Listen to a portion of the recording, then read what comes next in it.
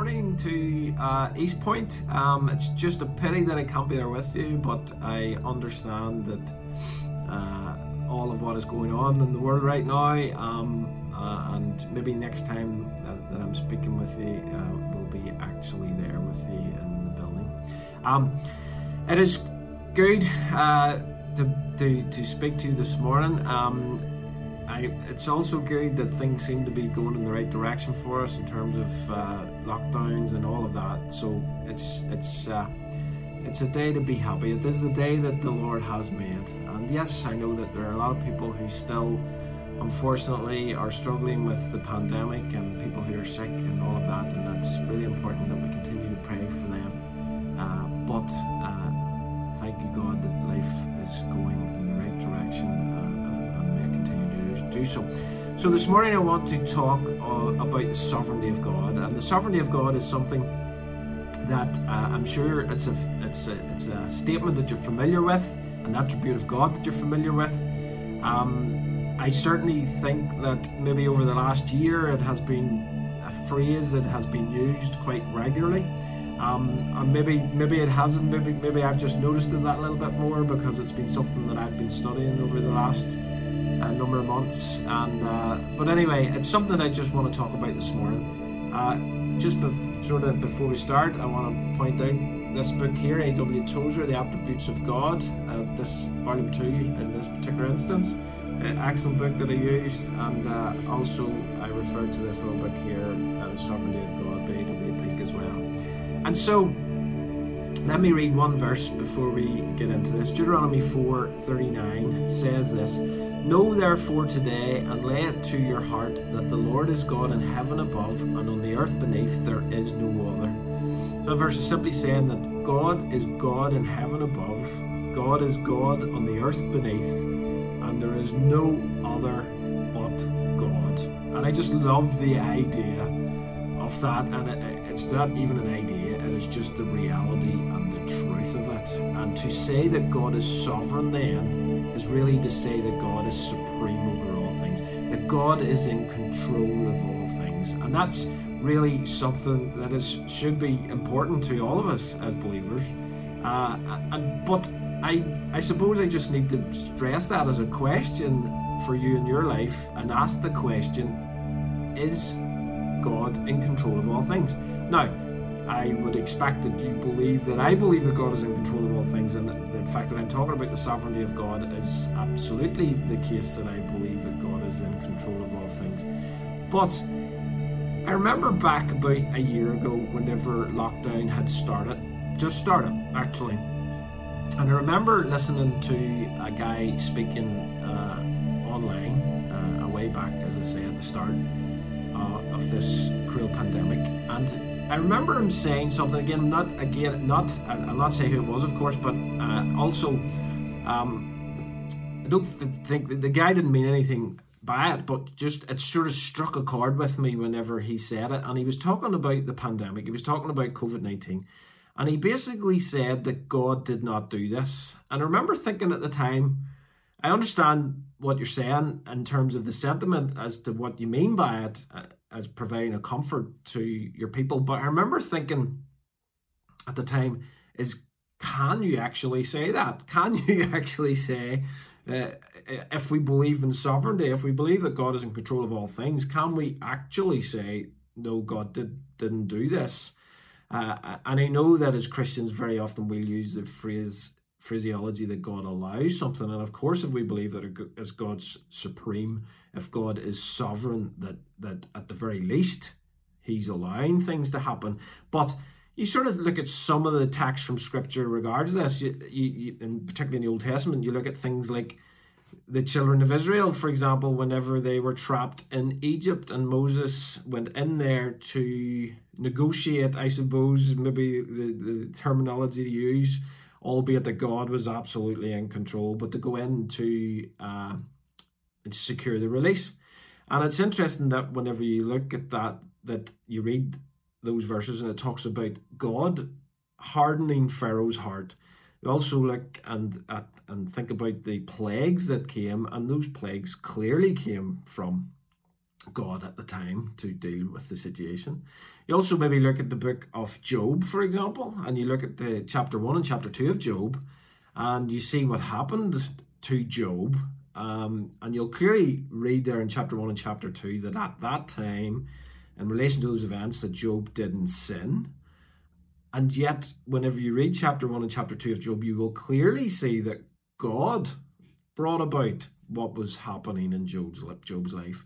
And another example, just by way of example, before we move on, is the King Saul, for example. King Saul, in the Old Testament times, whenever he had lost his way and he was troubled in mind, and if you remember, the young David used to come and play soothing music for him to help calm him down. And I just would read one verse from that episode in Saul's life, just to sort of make this point a little bit, and it's 1 Samuel 16 and 14, and it says there that now the Spirit of the Lord departed from Saul, and a harmful spirit from the Lord tormented him. Now, if you look at the NIV, it actually says, and an evil spirit from the Lord tormented him. Now, I'm not here to really get into the detail of that and explain what that means, because I'm not so sure I would be able to, but it gives me a comfort in knowing that actually God is absolutely 100% in control of all things, and that's what sovereignty means. And so therefore he is supreme.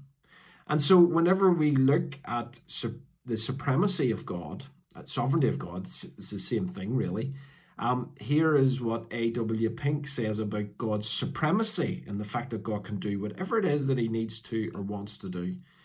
And here's what he says. God's supremacy over the works of his hands is vividly depicted in Scripture. At his pleasure, the Red Sea divided, and its waters stood up as walls. And the earth opened her mouth, and guilty rebels went down alive into the pit. When he so ordered, the sun stood still, and on another occasion went backward 10 degrees on the dial of Ahaz. To exemplify his supremacy, he made ravens carry food to Elijah, iron to swim on top of the waters, lions to be tame when Daniel was cast into their den, fire to burn not when the three Hebrews were flung into its flames. Thus, whatsoever the Lord pleased, that did he in heaven and on earth, in the seas and all deep places. And that last sentence there is actually a quote from Psalm 135 verse 6. Let me just read that verse again. Whatsoever the Lord pleased, that did he in heaven and on earth, in the seas and in all deep places. So God is in absolute control. There is no one greater than God. There is nothing that God has not foreseen. There is nothing that God has not planned for or planned. Why? Because I don't think we can take the God that we serve and somehow put constraints on him, because that's just not God anymore. And so God's sovereignty implies his absolute freedom to do all that he wills to do. Now that's important, that God will only do or is able to do what he wills to do. For example, God cannot lie. I think we'd all accept that. Why? Because God wills not to lie. God cannot break a promise. Why? Because it would violate his nature and therefore would be against his will. So yes, there's things that God cannot do, but it's because God has willed it that he cannot do them, rather than God having any inability whatsoever, because that is just not the case. And so God has a complete freedom to do as he pleases, always and forever. There is no one that can compel God. There is no one that can hinder God. There is no one that can stop God in any way. And so, because of God's sovereignty then, we as Christians should be restful and peaceful in this world of crisis that we live in. This pandemic should not worry us. It shouldn't faze us. Now, I also want to say here that this pandemic is very real.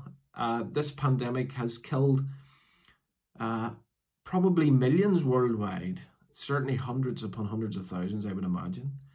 And it's been a terrible illness, and nobody can dispute that. And I would imagine that many people, if not everybody watching this video here, would probably know someone who has been affected by COVID. You may even know someone who has unfortunately lost their lives to COVID. So I'm not diminishing the fact that it is a serious illness. What I am saying is that no matter what we face in life, whether it be this pandemic or other illness or other circumstances or anything at all, it shouldn't worry us. It shouldn't faze us. Why? Because we should be able to be determined to understand that there is nothing that can or will happen to us without the knowledge or the express permission of God.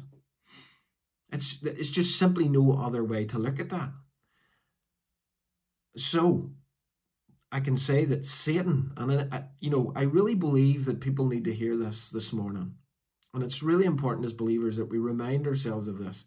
Satan is simply not free to wreak havoc on whomever he pleases. That is just not the way of it whatsoever. Satan just can't decide who he's going to destroy. You can see that in Job chapter 1 and 2 again. It was God was firmly behind what was going on to Job. And yes, the devil may have carried it out, but God was in control of the scenario. Why? The devil is subject to God. Don't lose sight of that. And as Christians, we very often see that equation the other way around. And I suppose that's human nature, just to sometimes think like that. And I suppose I was thinking about this week when I was preparing, and I thought about the analogy of a seesaw. And I thought, do you see God and the devil on two ends of the seesaw? In other words, sometimes God's up, sometimes the devil's up, and depending on who pushes and moves and kicks hardest depends on the position that people are on the seesaw. Now, I'm not trying to be derogatory in any way when it comes to thoughts of God, but what I'm saying is that, do you see God and Satan in some sort of cosmic battle? I just want to pause there, because whenever we talk about the enemy and we talk about Satan, do we have the mindset that it's actually God that he's fighting against? No. The devil is fighting against the archangels and the angels and maybe fighting against us, but there is absolutely nothing in the devil's ability whatsoever to fight God, because God cannot be fought. God is the seesaw. God is in control of all things. And yes, there may be spiritual battles going on, but that's not the devil against God, because God will always win, and God has won, and God has been winning from the very, very start. It's not even about winning. God is. We can't lose sight of the fact of the God that it is that we serve and love. And don't let Satan convince you of any other thing. So God from the start will carry out his plan. He has lived all of your tomorrows already. Nothing will take him by surprise. He is not having to constantly change or tweak his plan based on you or others or the devil. It's not like God is sitting up there going, what is he going to do today? Because depending on what Phil does the day will dictate as to how I'm going to develop Phil's plan. No, God already knows everything. If we believe that God is all-knowing and we believe that he is supreme and that he is sovereign, then we have to accept that God knows everything from start to finish, even before it happens. You know, theologians may change their minds. It's quite possible. But God is the great I am. It's a phrase in scripture that I absolutely love, that God referring to himself as the I am. And Jesus also refers to himself in the book of John as the I am. I just love it. But God is the same yesterday, today, and forever. And he will never change. He has always been there. He will always be there. And to him there is no start or no end. His plans are perfect and he will prevail. As believers, we really need to get excited about that, because God has all authority. He has all power. Can you conceive of a God without all authority? Can you conceive of a God without all power? God has limitless amounts of both. Like, do you think God has to seek permission for anything? Who would he go to? You know, whenever you look again at the scenario that we've referred to already, that's in Job chapter 1, Job chapter 2, God wasn't negotiating with the devil. He wasn't having some sort of a committee meeting as to what was going to happen. God was speaking, and God was determined everything from the start to the finish of that, and Satan was completely subservient to God. And do you think God sits around in the heavens with a committee of senior angels deciding where the next galaxy is going to be created? No, look, it doesn't work like that. Isaiah 44:6 says that, "Thus says the Lord, the King of Israel, and his Redeemer, the Lord of hosts, I am the first and I am the last. Beside me, there is no God." Simple stuff. And God is the only creator as well. Colossians 1:16 says, "For by him all things were created, in heaven and on earth, visible and invisible, whether thrones or dominions or rulers or authorities, all things were created through him and for him." God's created absolutely everything, even the things that you may not like. But God has created it all. You know, interesting that some of the world's renowned physicists have supposedly discovered what they are calling a fifth force of nature. You may have heard it in the news and read about it maybe. And it's interesting that all of the current laws of physics are built around 4 forces of nature, and they've potentially discovered a fifth. And if it is correct, what it is that they've discovered, then that will actually change the rules of physics. But it's interesting to know that I could tell them as a non-physicist that God is all of the forces of nature, and it's God that created everything. And the more you try to discover the origins of this universe, the closer it is that you're actually going to get to discovering that it was God that did it, our all-powerful God. Isn't that fantastic? Isn't that interesting? Just great. So anyway, so we've talked about sovereignty there, and that God is in control and the complete supreme being of this entire universe that we live in. But what about free will? Free will is one of those contentious things whenever you actually think about sovereignty. Okay, so the question is, if God is sovereign, and I think from the first number of minutes here, you'll agree that I believe that God is sovereign. And I would imagine that most people watching this video will also believe that God is sovereign. But if God is sovereign, then you have to ask the question, if God is sovereign, what about man's free will? Because is there a tension within that? Because man's free will would suggest that man is in control of some of his decisions. So therefore, does that take away from the sovereignty of God? Or what about what is known in the apologetics world as the problem of evil? Okay, or the King James Version calls it the mystery of iniquity.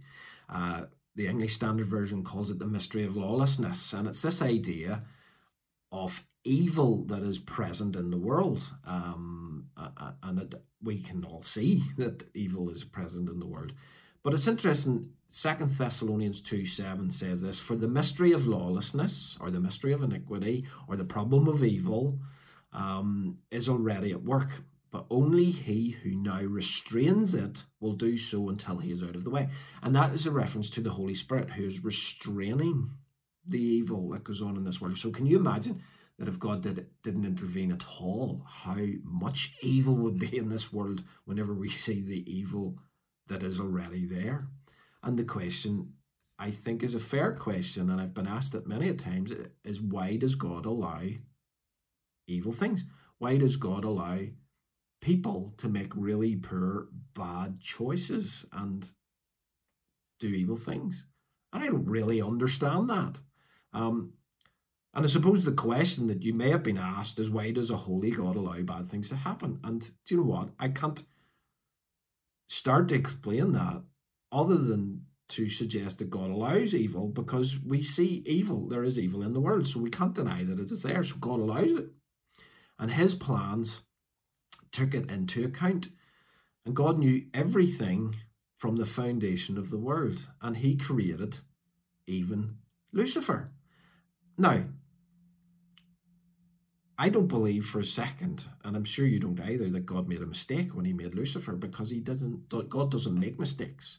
So God created Lucifer. He knew exactly what Lucifer, who became Satan, was going to do. And so no mistakes were made. And so God understands and knew about all of this long before the foundation of the world. And God knew about the sin that would be in the world. God knew about the sin that would be in your life, in my life. And it does not, nor never will, change God's plans. God has provided a solution for sin in the person of Jesus Christ, in the death of Jesus Christ, in the resurrection of Jesus Christ. And so there is this tension between sovereignty and free will. There are some people some theologians, some godly scholars who do not believe in free will. A.W. Pink, who I quoted earlier on, does not necessarily believe in man's free will. And there are others out there as well.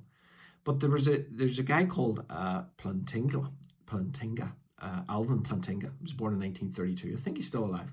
And he, in terms of the apologetics of the problem of evil, created what has become known as the free will defense. And here's what the free will defense states. It says that God cannot create beings with free will that would never choose to do evil. Okay. And then he goes on to say that God can create free creatures, but he can't cause or determine them to do only what is right. For if he does so, then they aren't significantly free after all. So in other words, if God creates free creatures, men and women with free will, God will not stop them from doing wrong, because therefore they're not actually free. And so now, from what we read there in 2 Thessalonians, we know that the Holy Spirit restrains and holds back evil and gratuitous evil, and that is fantastic. But yet, people have the opportunity to make choices for themselves within God's overall remit, I believe. And so, how do we resolve what some would see as a contradiction between sovereignty and free will? Well, I think Tozer gets it really well, and certainly I can agree with what Tozer says about it. God Almighty is sovereign. Okay, so that's what we're talking about. God Almighty is sovereign. In other words, free to do as he pleases.